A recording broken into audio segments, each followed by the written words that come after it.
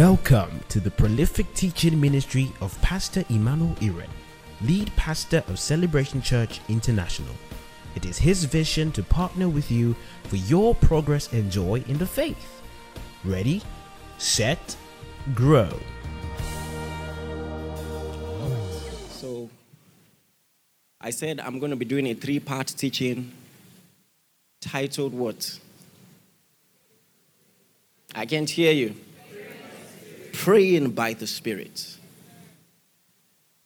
So we're examining in the Word of God the agencies through which the Holy Spirit helps us pray.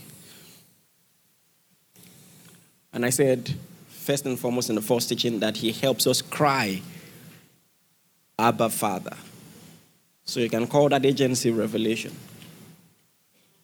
And now we want to talk about glossolalia, which actually just simply means or describes the phenomenon where you pray in an unknown tongue. That's what glossolalia means, or glossolalia. But I want to start with a very important introduction, something that you must realize. And you need to pay attention to this. What I'm sharing with you is truth, but is often perverted. So you have to listen to understand the extent to which this revelation should be stretched. I'm saying that for a reason. Throughout Jesus' earthly ministry, he taught a lot on faith. In fact, he had a practical session one day, spoke to a tree to the hearing of the disciples, and the tree dried up. And when they were passing some time later, Peter saw the tree dried up and he was shocked and he said, "Sir, the tree that you cursed is dried from its roots." And Jesus started the teaching from there. Have faith in God. If any man say to this mountain. So he used that tree to start a teaching, as an example to start a teaching. Taught a lot on faith. He preached to the Jews often, regularly. And it looked like he struggled to convince them. Yet, on 2 different occasions, Jesus commended the faith of 2 different people. The Syrophoenician woman and the centurion. And both of them had one thing in common. They were not Jews. And you wonder, what book on faith did they read to exhibit great faith? Maybe you never asked yourself. The people that Jesus commended as having great faith, what faith book did they read? That a centurion will come to him and say, "I have a servant at home who is sick." And Jesus says, because of his dealings every day with everyone else who didn't have so great a faith, he said, "Okay, I'm coming." He said, "What do you mean you're coming?" "Sir, I'm a man under authority. I say to a servant, go, and he goes. Another one, come, and he comes. Speak the word only." Jesus marveled. I'm going to teach on this. I wish I had enough time. There were 2 categories of people in Jesus' earthly ministry. There were people that had marvelous doubt and people who had marvelous faith. There was a class of people who marveled at their unbelief.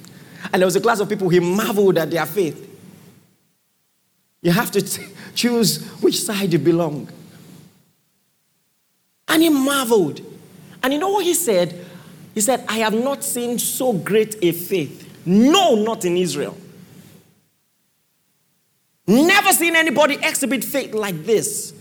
So now you want to go to that Syrophoenician woman, or you want to go to the centurion, the Roman centurion, and ask him, "How did you get your faith to this level?" Because, I've been going through different faith clinics, reading a lot of books, exercising my faith, and you just come effortlessly. You know why? Because in the fabric of every human being, check the default setting of every human being, you will find faith there. Faith is our norm. It is unbelief that is the anomaly. Are you listening to what I'm saying?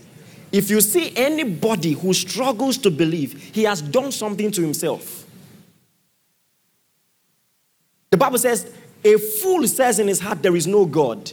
He is corrupt in his ways. So because there is a kind of lifestyle that you can only have if you don't have to bother yourself with the consciousness of a God to whom you must be accountable.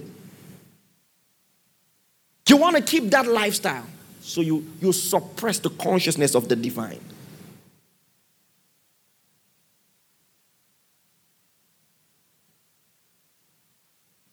And I'm talking about even people who have not heard the preaching of the gospel. It says, Paul described it this way. He says, the invisible things about God are clearly seen in the things that he has created. So man is without excuse. You look at the earth, you look at how it functions. You look at the beauty, the precision, the intelligence in its design. You know for sure that there is a God. It says, so man is without excuse. So how then do some people not believe in God? It says, as they did not retain God in their consciousness. They had the capacity to, but they did not. So the Bible says he gave them up to reprobate mind. This is so powerful. Someone says, what does this have to do with a teaching on tongues? Everything. Before I go on, let me give you 3 examples of what I'm saying. Think of the Ethiopian eunuch. Think of the Samaritan woman. And think of Cornelius. Pay attention. You probably never heard this before. Did it ever occur to you that all 3 people were already looking for God before God found them?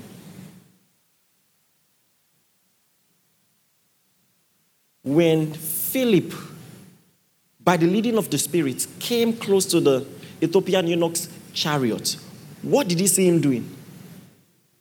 He was reading Isaiah. He wanted to know. There was a curiosity in his heart. Let me tell you this.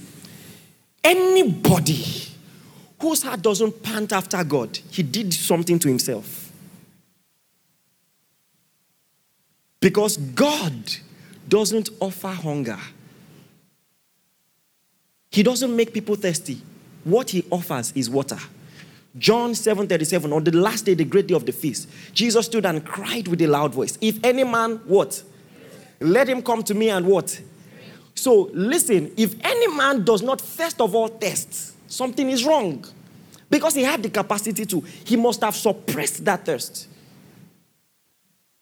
The Ethiopian eunuch, nobody had explained to him Christ, the redemptive sacrifice. There was a curiosity from within. He wanted to know.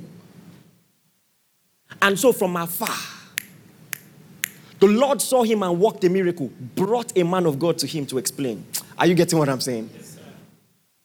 Have you ever preached to someone and it was as if they had been waiting for someone to explain?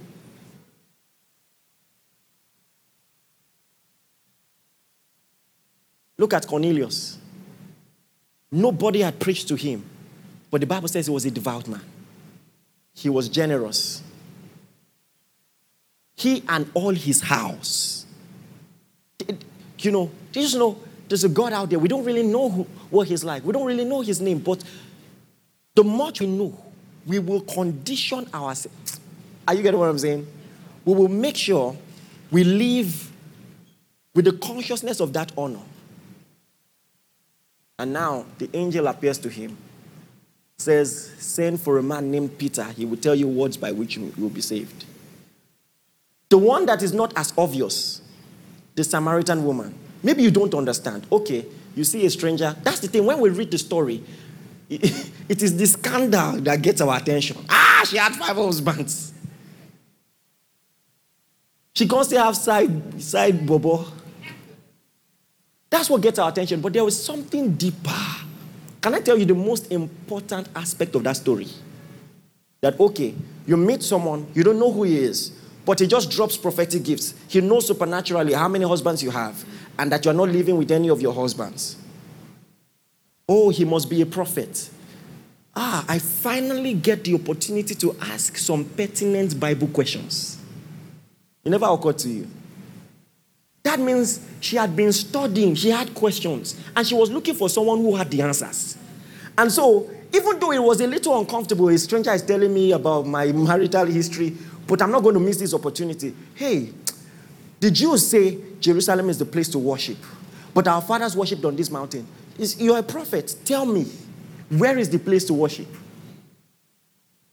And Jesus explained. When Jesus explained, she wasn't really convinced, but she didn't want to be rude. She then said, anyway, the Messiah is coming. So she's anticipating the coming. This Messiah that has been trying to show himself to the Jews, I'm the one. And they did not look. This woman she knew all her Bible questions would be answered when the Messiah comes. This same Jesus that had been trying to teach people and they wouldn't listen, someone was looking for him. Can I tell you something? It was that hunger that made Jesus sit on that well. He that is thirsty, let him come to me and drink. It is that thirst. Let me tell you, in every genuine spiritual experience, you and God will meet halfway.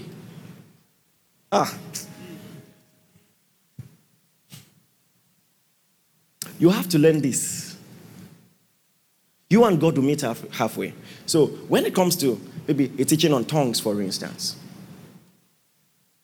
even the best arguments, I can say with all sense of humility, I have one of the strongest arguments for tongues in the world.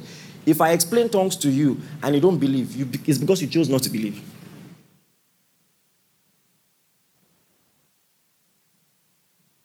It's because you chose not to believe. Yet, there has to be that hunger. Are you listening to me? That desire. Because if your doubt is strong enough, it will still excuse you from the best arguments. Either you want it or not. If you're here and you have not spoken in tongues before, it's the easiest thing. I've done it on Skype. This lady in London, just explained to her. As I was talking, I started hearing gnashing of teeth. She was not responding. I said, are you there? She said, yes. What's going on? Matakabata. Skype. See, it's the easiest thing for a hungry person. So many times, you know what the parable of the sower teaches us? It teaches us that spiritual impact is not always about the efficacy of the word. That as viable as a seed is, it still must land in the right place. It won't grow in your cup. It won't grow in the plate. It won't grow on tiles. And if you put it in stony places, it will thrive, but not as much. If you put it among stones, it will thrive, but for a while. So it's not just about how great the teaching is, how great the word is, how great the explanation is. The first question is your heart. What is the condition of your heart? What is the receptiveness of your heart? That's the real question. That's the real question.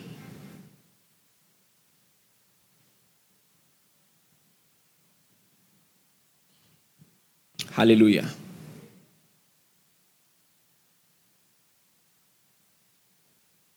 Some of the arguments against tongues are so silly. Okay, tongues is not for everybody. I'm not even bothered about how they come about that. But can I tell you something? There's a mentality I have. You know, there are some funny people who opine that only 144,000 people will be saved, for instance. Let's assume they were correct. I must be among. There's just a mentality I have that, so only 139,000 something slots because one is taken. So even if tongues is not for everybody, why must you excuse yourself? You see how some people, the problem is the thirst. It's not a doctrine problem, it's a thirst problem. If there were only 5 slots for tongues, I must collect one. Don't you understand? That's what made the Syrophoenician woman a woman of great faith. Because Jesus was not going to budge. He even shaded her. It is not meat for me to give food that is meant for children and give to dogs. Someone will say, all these men of God, they are proud of him. He didn't do that. He said, even dogs, the crumbs, they can eat it. He said, wow. That means great faith does not tolerate excuses. Oh my goodness. Does not tolerate excuses. And when it comes to the things of the Spirit, that's the mentality you must have. There must be a yearning, a true desire from your heart for it. That, I must be among. It's for me. You must have the curiosity of Peter. Who is that on the water? Is it you? If it's you, ask me to come. You must have that type of curiosity. You must be ready to try. You must dare to believe the word of God. Do you understand what I'm saying? See, let me tell you something. If you get what I'm saying, that's all. That's all. It's just childlike faith. Childlike faith is all it takes.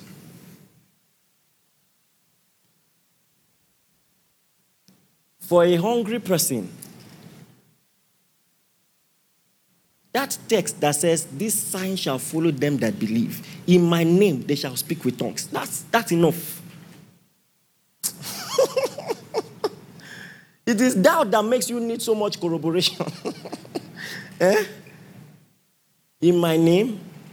You mean that? Yeah. That's all. Please, are you getting me? Turn your Bibles, 1 Corinthians chapter 1.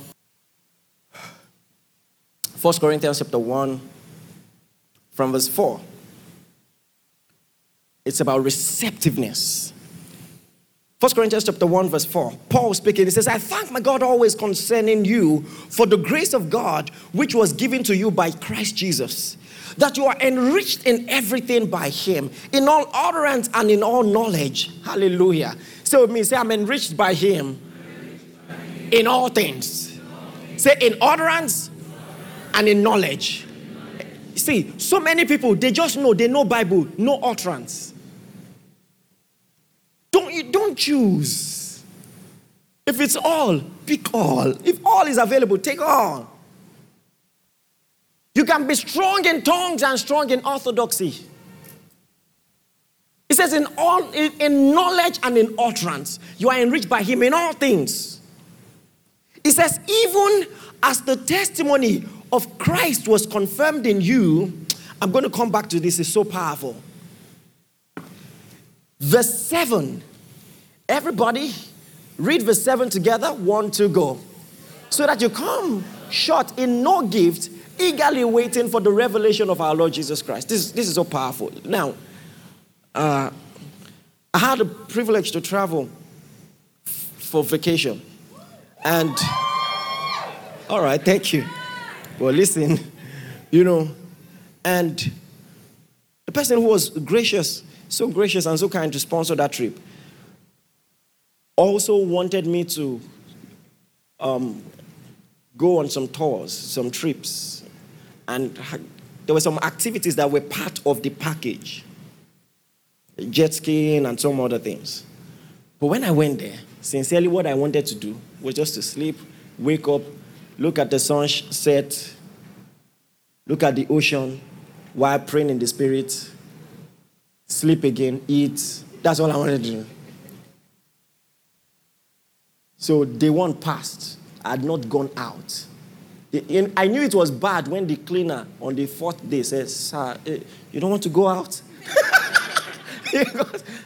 I look and say, you want to shade me? He said, "You know what? I was indoors. Just go eat, come back." So when I had 2 days to go, I looked at the program, all the things that had already been paid for, and I said, it would be very unfair not to go for this. So I did marathon. I said, today, tomorrow, I will do everything. So,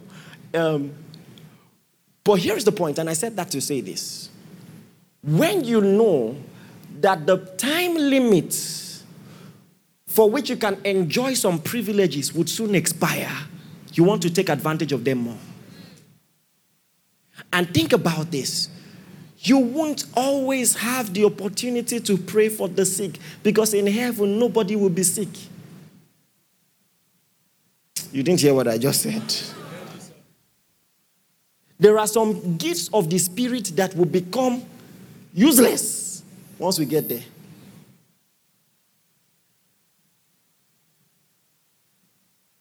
So now he said, as you are waiting for the coming of Christ, he said, don't come behind in any gifts. Use it now. Are you getting that? Verse 7. It says, so that you come short in no gifts, eagerly waiting for the revelation of the Lord Jesus Christ. This is the time to use it.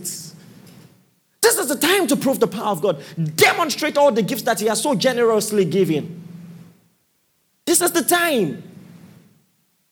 Don't waste this opportunity. Don't come behind. In local parlance, don't dull. Stop dulling. Oh, you've not gotten anybody filled with the Spirit before? You've not healed the sick before? Really? You. Bro, what have you been doing with your life? It says so that you come behind in no gifts, waiting for the coming of our Lord Jesus Christ. That's one way to cry Maranatha. That's one way to wait, to occupy until he comes. Hey! So he will come back to see the dominion of the saints. That's his design. That's his plan. Come behind in no gifts. So you shouldn't be the ones arguing, is it just for apostles? Can the whole church? But I don't know why many people will just be praying in tongues.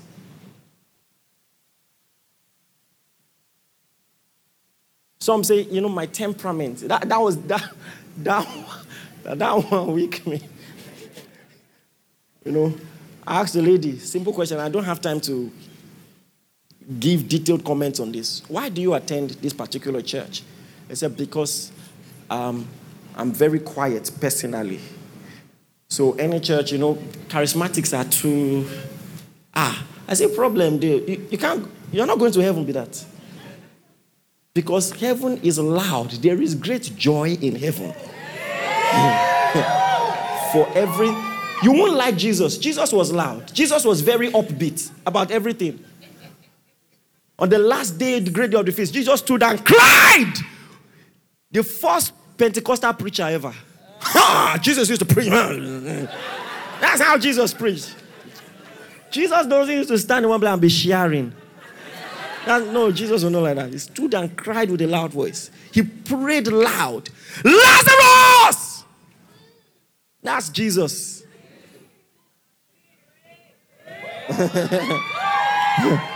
Problem there. You don't like it quiet. I'm sure there are quiet places in hell. Better be careful. Hallelujah. But are you getting what I'm saying? There has to be a hunger. Of all the reasons you should pray in the Spirit, verse 6 has the most important I've ever seen. You know what it says? It says, even as the testimony of Christ was confirmed in you. The reason why many people have never even had any legitimate interest in this gift is because they just think maybe it's just youthful exuberance. These charismatic folks, they like to just walk themselves up a frenzy. They're just too excited about everything. Must everything be shouting? Is it not strange? Does it make sense? They don't really see the importance. But now he says that in the demonstration of the fullness of the package of the gifts of the Spirit, it says the testimony of Christ is confirmed in you. Let me tell you this, in case no one has told you. Speaking in tongues is a confirmation of the testimony of Christ. And let me explain. And this is so important. If the glory of Christ is important to you, this is very important. If the gift of tongues is only going to be available upon the resurrection of Christ, that means the manifestation of the tongues gifts points directly to the glorified Christ. Every time I speak in tongues is a testimony that indeed Christ is glorified. Now that's a huge point. Do you know that no other gift of the Spirit has this testimony? None. You know why? Because people healed the sick before Jesus was raised. People even raised the dead before Jesus was raised. People functioned in prophetic gifts before Jesus was raised. Virtually all the other gifts were available before Jesus was raised. But you see, the gift of tongues, when I speak in tongues, I am proving. Let me show you something. In Acts chapter 2. Oh, glory, glory, glory, glory. Now, this is good stuff, isn't it?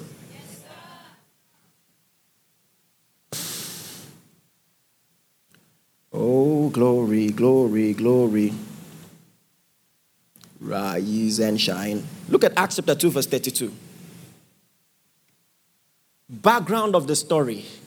There were 120 people in a room on the day of Pentecost, and all of a sudden, these rascals started shouting. At least that's what people thought they were. In different languages. At least that's what people thought they heard. I'm going to come to that. And some people said, these ones are drunk. You see, many of the objections against tongues today are proof that we're getting it right. You say it's so incoherent. It doesn't make sense. In the Bible too, they said they were drunk. There is nothing drunk about going somewhere and hearing someone speak your language. You just be like, Yoruba person there. That's cool. There was more to what happened in that upper room. Are you listening to me? Yes, sir. But anyway, I'm going to go into that. So now Peter is explaining. And he comes to Acts chapter 2, verse 32. And look at what he says. He says, this Jesus has God raised up, of whom we all are witnesses. Verse 33. Everybody read verse 33 together. 1, 2, go. Therefore, being at the right, exalted to the right hand of God, and having received from the Father the promise of the Holy Spirit, he has poured out what you now see and hear.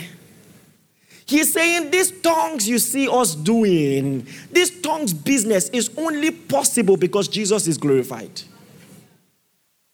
So that means tongues is a confirmation of the testimony of Christ. That indeed Christ is raised. Because this possibility could only be unlocked by the glorification of his Christ. Say amen. Amen. Now that's powerful. Listen, this is enough reason. Any believer who sees an opportunity to demonstrate to the world the testimony of Christ and is still rationalizing is ignorant. You're ignorant.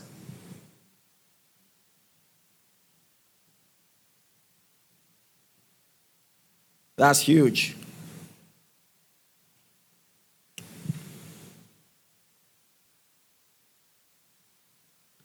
And now, someone picks one text. There's one text they usually pick. I think the last 2 verses of 1 Corinthians 12. And they try to insinuate from that not everybody can speak in tongues. And there is a simple rule in Bible interpretation. You move from what is known to what is unknown. Isn't that simple? You move from what is known to what is unknown. So I ask a simple question. Everywhere the gift of tongues was manifest in the Bible, Did the Holy Spirit ever sideline anybody? No. So in Acts chapter 2, there were 120 people in the upper room. How many of them spoke in tongues? All. Do you know that's a powerful statement? That at the beginning of the church, there was not a single person who wasn't speaking in tongues. That's a statement. Let me say that again. At the beginning of the church, there was not a single person. All the believers were in the upper room. And the church started in full charismatic strength. The church started in full. And that tells us that that's God's plan for the church. In Acts chapter 10, in Cornelius' house, Peter was preaching, explaining to them Christ and this confirms again what I'm saying, that the understanding of the resurrection of the Christ and the gift of tongues go hand in hand. As Peter was still explaining these things, the Bible says, whilst he yet spake these words, Acts chapter 10, right? It says the Holy Ghost did what? Fell on all them that heard. And the Bible says the people who came with Peter were astonished that Cornelius and his entire house was speaking in tongues. Guess what? Even the servants in Cornelius' house spoke. And this is the confirmation of the prophecy of Joel. He says, I will pour out my spirit in the last days upon all flesh. It says, sons and daughters will prophesy. Old men will dream dreams. Young men will see visions. Nobody will be left out. God's charismatic plan for his church is 100% involvement. This palliative must go round. Listen, any design, any charismatic perspective that does not accommodate the entire body of Christ is not a New Testament perspective. It was in the Old Testament that only few people, only kings, only judges, only priests, only prophets could flow in these gifts. Joel prophesied about the coming day. We are in that day. He said, I will pour out my spirit upon how many? All flesh. All. How then do you exempt yourself from all? How?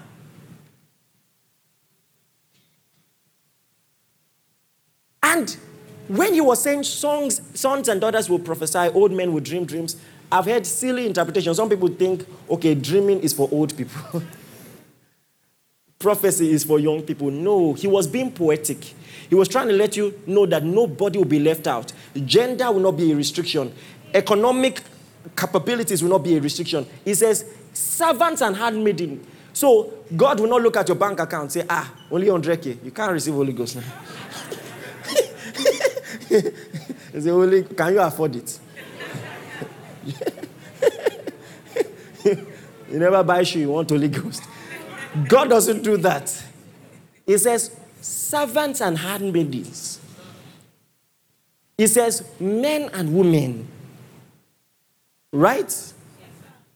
Young and old.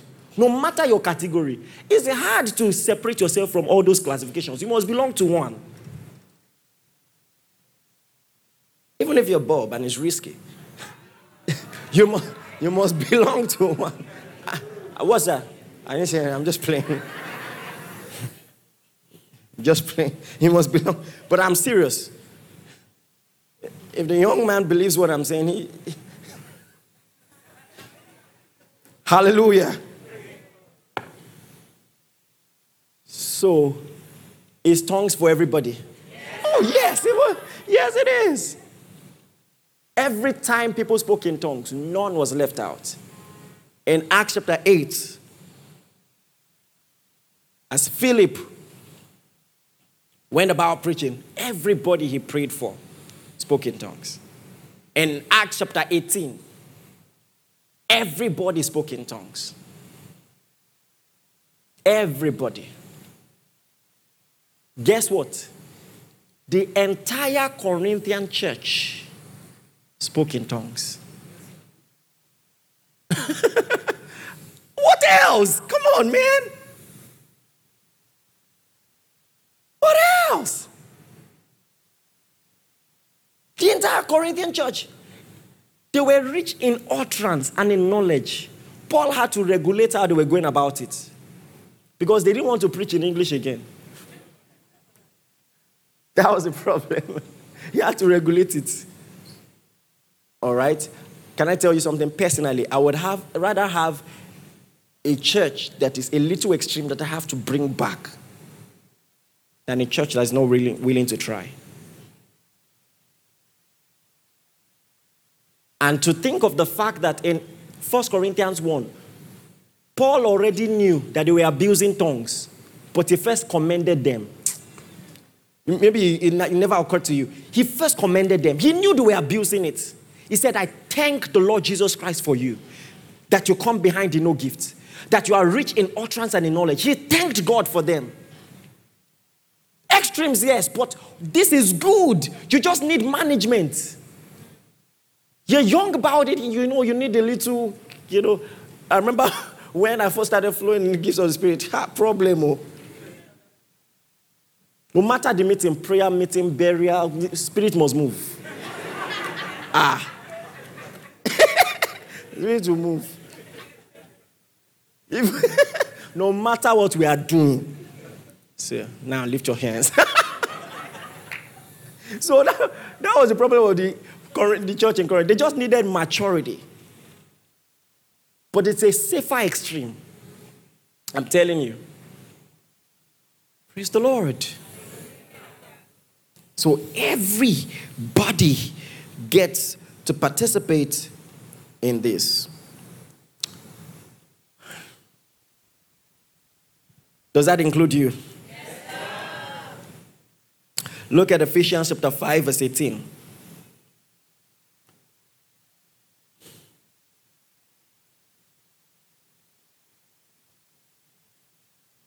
Ephesians chapter 5, verse 18. Read together. 1. Are you there? Read together. 1, 2, go.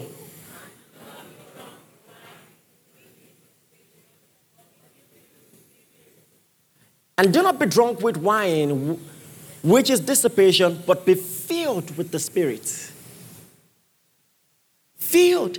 Now you're wondering, why the correlation? Drunk with wine, filled with the Spirit. Why? Why the correlation?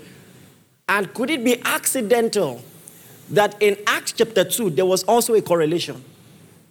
The first time people were found speaking in tongues, some said they are drunk. And let me tell you something interesting. When people are reading Acts chapter 2,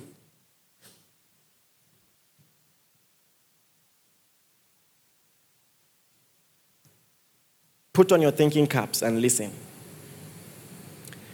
In the Bible, there is a difference between a teaching and what is called an eyewitness account. So, Acts chapter 2, the first few verses until Peter started talking was not a teaching on tongues. It was a documentation of the report of some people. Do you understand what I'm saying?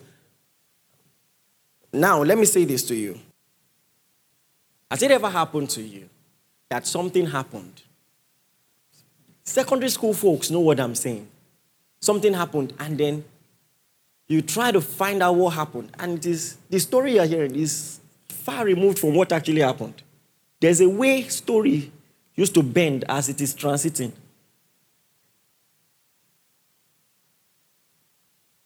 Or you have never heard of a news that was very popular but very wrong.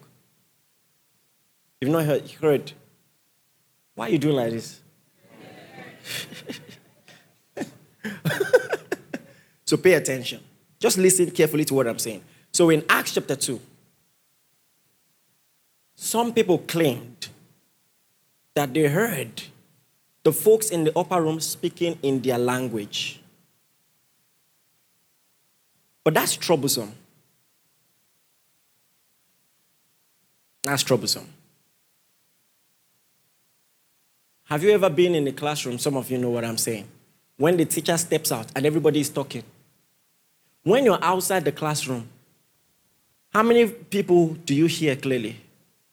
You don't hear anybody. So if 120 people are in a room and they're all speaking, it's not as if it's a recitation. No? They're not reciting John 3:16. They are praying, supposedly in different languages. And then people downstairs, and I'm like, is that not Mandarin? Is that a Ijebu guy now? Now I'm asking you, does that make sense? See, many people don't understand what it means to rightly divide. They think as long as it's in the Bible, you must take it. But the devil's words are in the Bible too. Should you just take it? So you have to judge carefully. That's where discernment and proper interpretation. The people claimed that that's what they heard.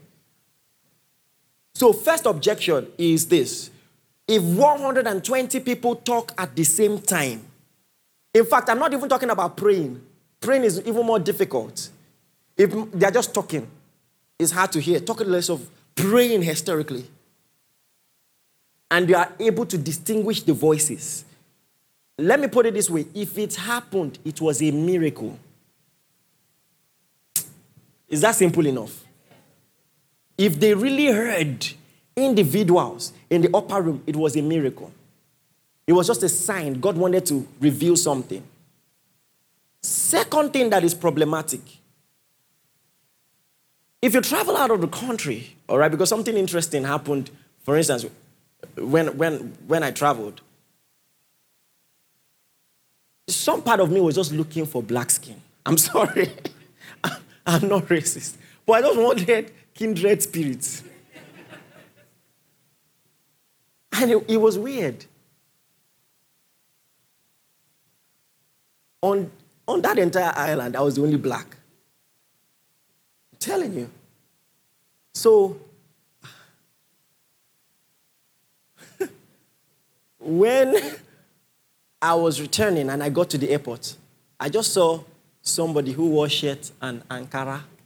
I said, how are you? How are you?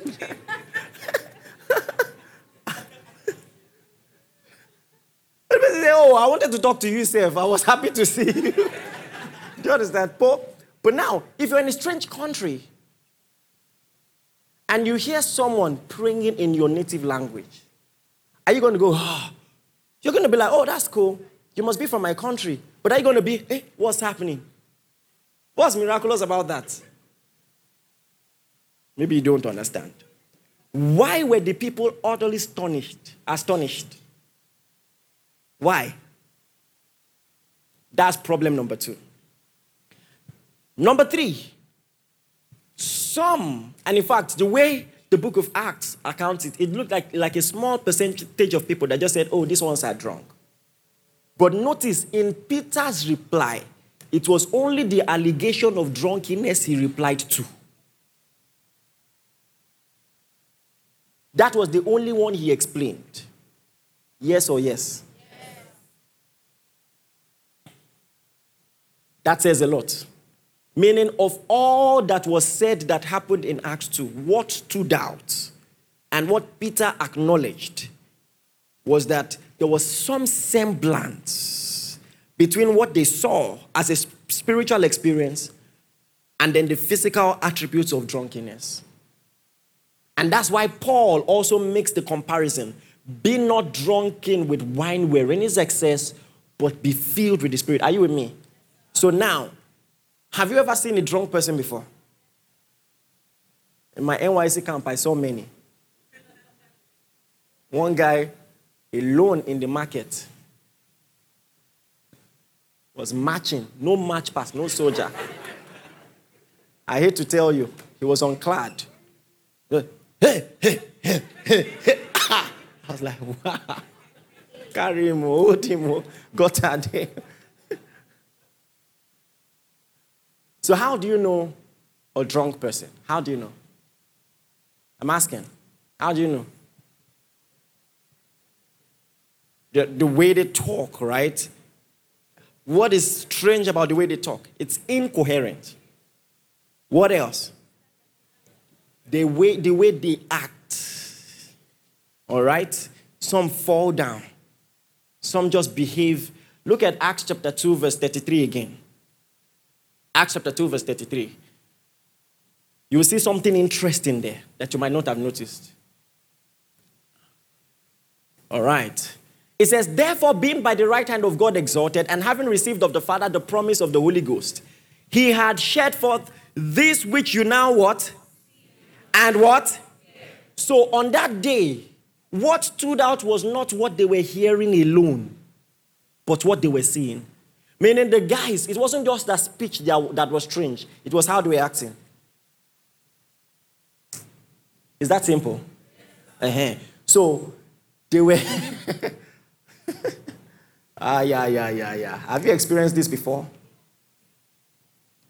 When it looks like the worship is going on and everything is nice, and all of a sudden, your legs are feeling light, and bam!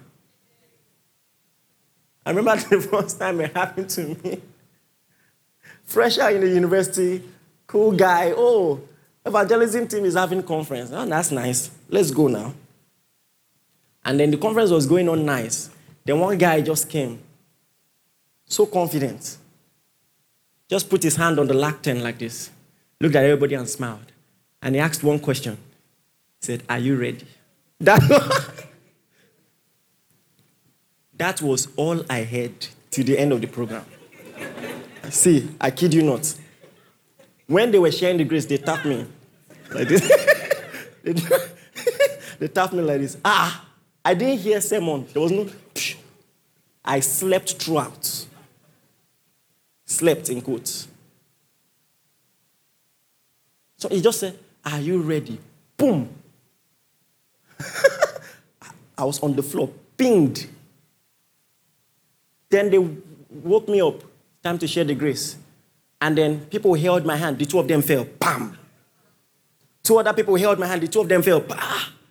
What is all this? My whole body was vibrating.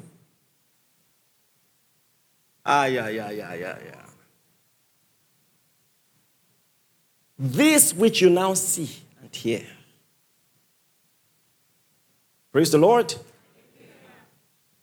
So the notion that tongues must be coherent. You know, some people say, what people are doing that they're calling tongues is rubbish.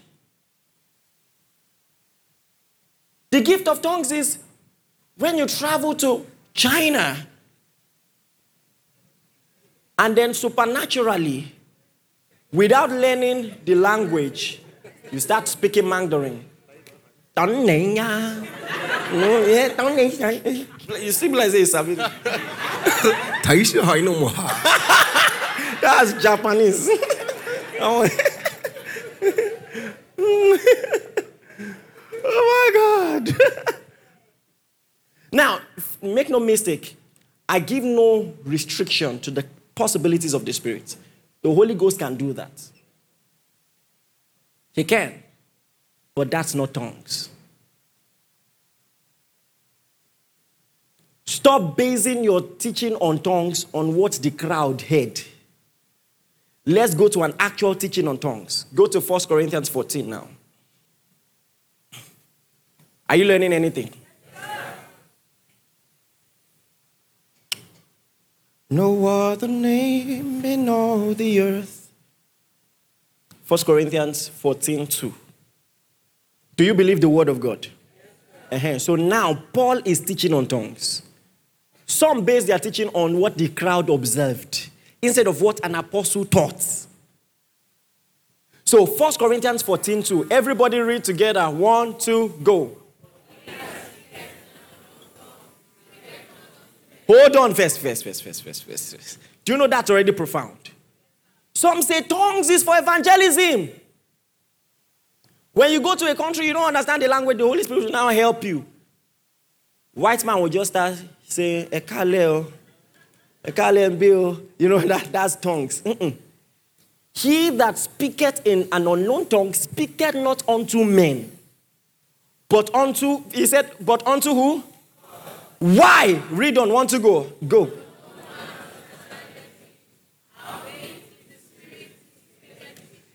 He said, no man understandeth him.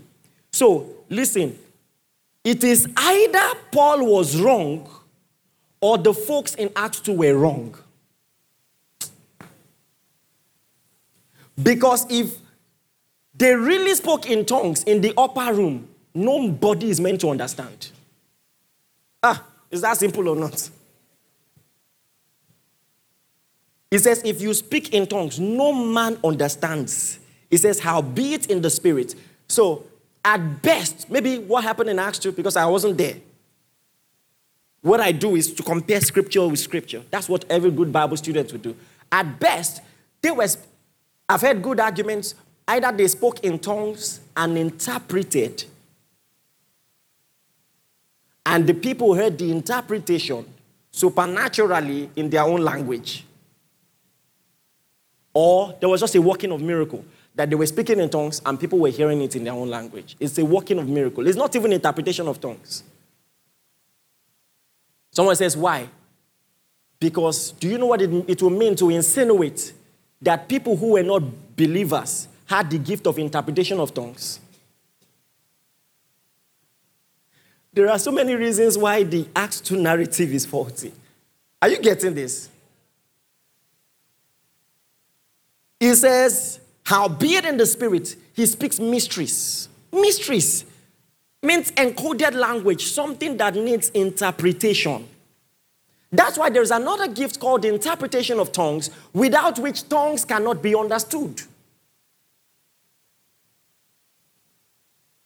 So if I speak in tongues, even if I'm speaking to people, the people will only understand by a gift of the Spirit, another gift of the Spirit called the interpretation of tongues. That's the only way. But if I speak in supposed tongues and the people understand by their natural language, that wasn't tongues. Is that simple? All right, it is. Verse 6.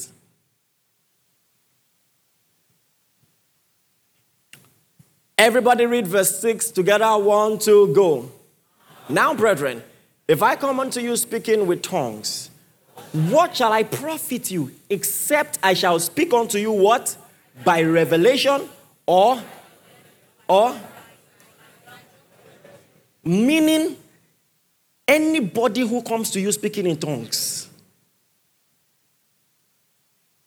from a natural intellectual standpoint, it won't benefit you. Because you're not going to understand what he's saying. He's speaking mysteries, but no man understands him. So if I come to you speaking in tongues, it won't benefit you.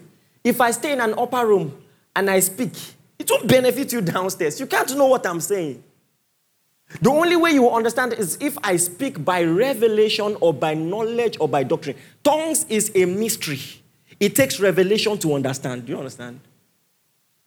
The only way you understand tongues is if I speak to you by revelation or by knowledge.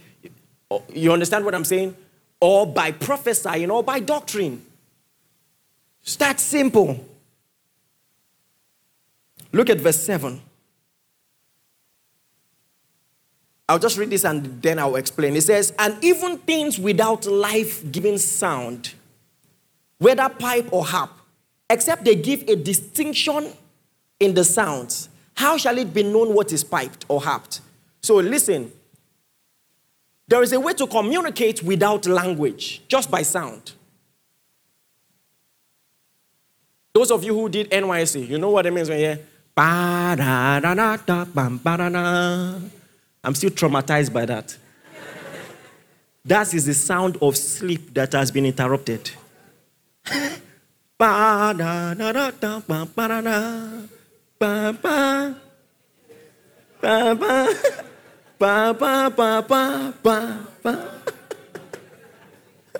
You remember, right?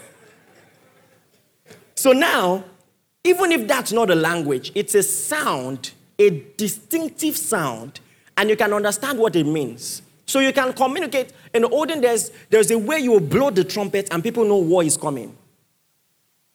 There's a way you blow a trumpet and people know, oh, there's good news. But he said, even tongues is not like that. You can't, by the sound, say, okay, anytime you hear karo zoo, that does come. Tongues is totally different. Let me give you a simple example. When Belteshazzar was chilling with his babes, true life story, Daniel 5, and God wanted to judge him, and there was a finger on the wall. The writing was Mene Tekel Upharsin. The interpretation was very strange. Did you ever read the interpretation? Let me show it to you. This will help you understand something about tongues. Or let me say supernatural language. Turn your Bibles, Daniel chapter 5, 25, 26, right? 25. And this is the inscription that was written, Mene Mene Tekel Upharsin. And this is the interpretation of each word. Mene means what?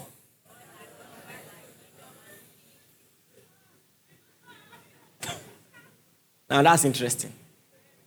One word.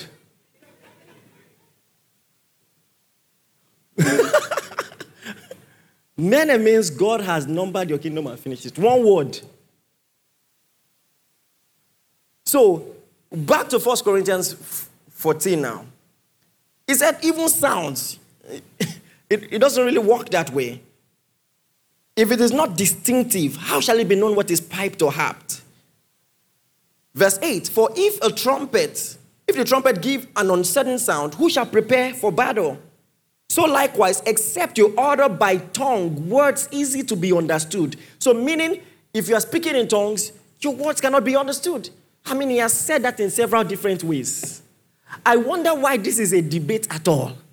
It's just because we don't have a studious church. I'm not talking about you guys, the body of Christ generally. How can there be a whole chapter explaining this and people still have questions in the church?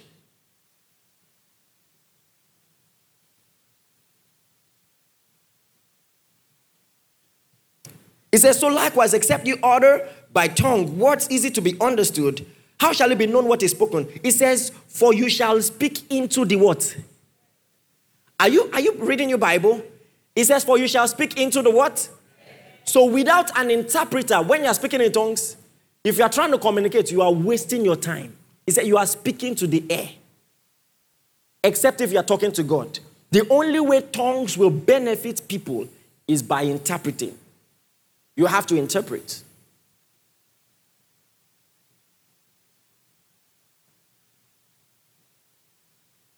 Hallelujah. Verse 11, therefore, if I know not the meaning of the voice, I shall be unto him that speaketh a barbarian. It's all there. Oh. Maybe you're probably surprised. How come I never saw it? It's all there. If I know not the meaning of the voice, I shall be unto him that speaketh a barbarian, and he that speaketh shall be a barbarian to me. Verse 14, very simple. Everybody read verse 14 together, loud as you can. 1, 2, go.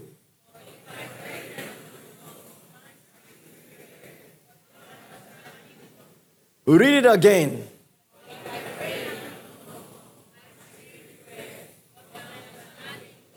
Read it again.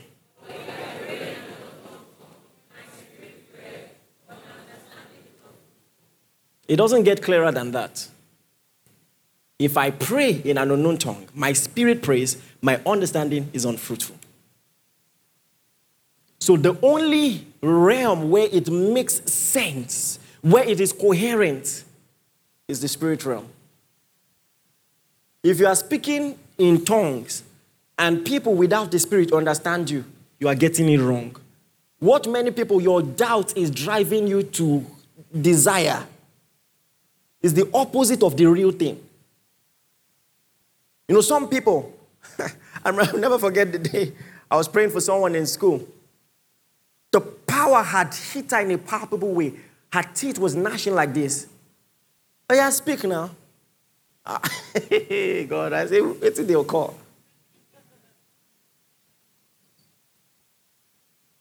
Because you want to be coherent. Guess what? The fact that you don't want, what you're saying sounds like rubbish. That's proof that you're getting it. Yes. See, when you are speaking in tongues, you are barbaric to the normal intellect. He said it. Barbaric to the normal intellect. By normal intellectual observation, he says, my understanding is what? Unfruitful. Please, is that clear enough?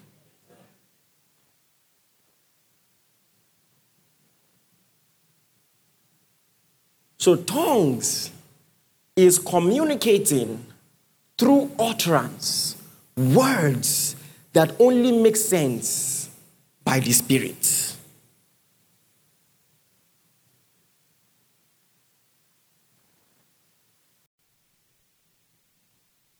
Hallelujah. Thank you, Jesus. Come on, I said thank you, Jesus.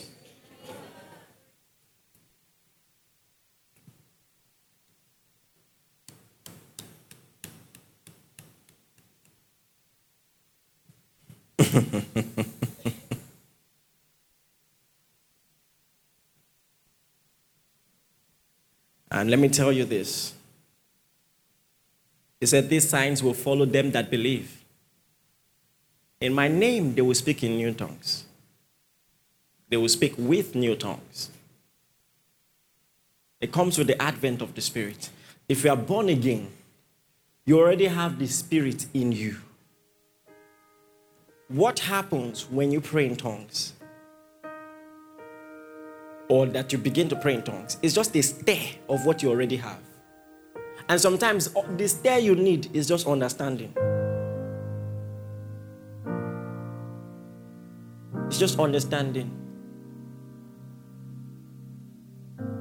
Because in the realm of the Spirit, it's possible to have something for long and not know. You didn't even know you were capable of it. Peter had been a fisherman all throughout his career. Walking on water never occurred to him until he saw someone do it. Until he had the invitation. Come. And like I told you, God and man must meet halfway. God did not just carry him. Oh, you want to walk on water? Just carrying him from the boat. And the disciples were like, mad. That's not what happened. He took steps of faith. He that is thirsty, let him come to me and what? So the problem is not supply. The problem is you have not approached.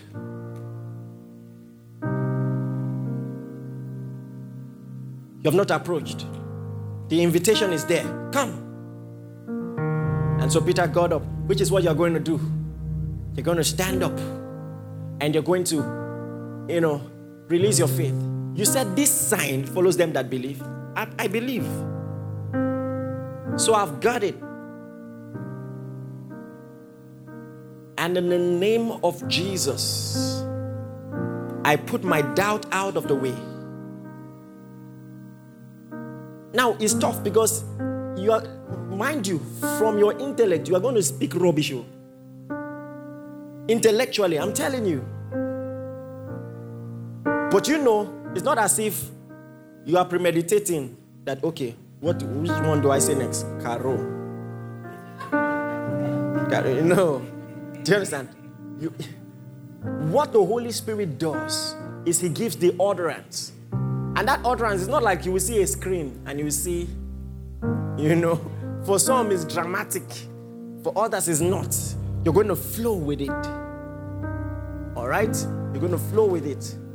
In this atmosphere, if you want it, drink. Drink. Thank you, Jesus. I want to show you something. Turn your Bibles, Luke 11.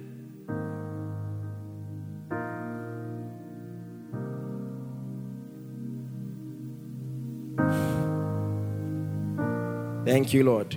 Luke 11.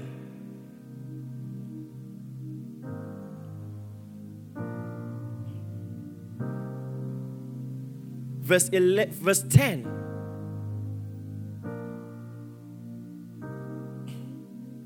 Let me start from verse 9. And I say unto you, ask and it shall be given you. Seek and you shall find. Knock and it shall be opened unto you. For everyone that asketh receiveth, and everyone that seeketh findeth, and to him that knocketh it shall be opened.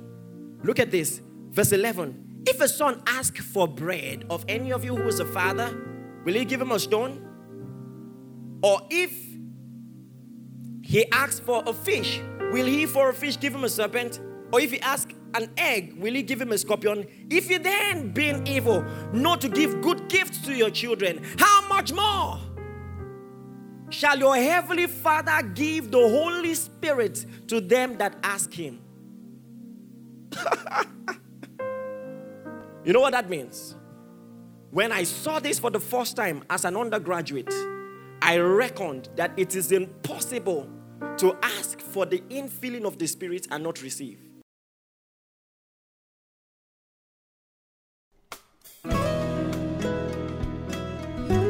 Thank you for listening. We are sure that you have been blessed. For inquiries, reach us on our helpline 0809 996 7000. Blessings.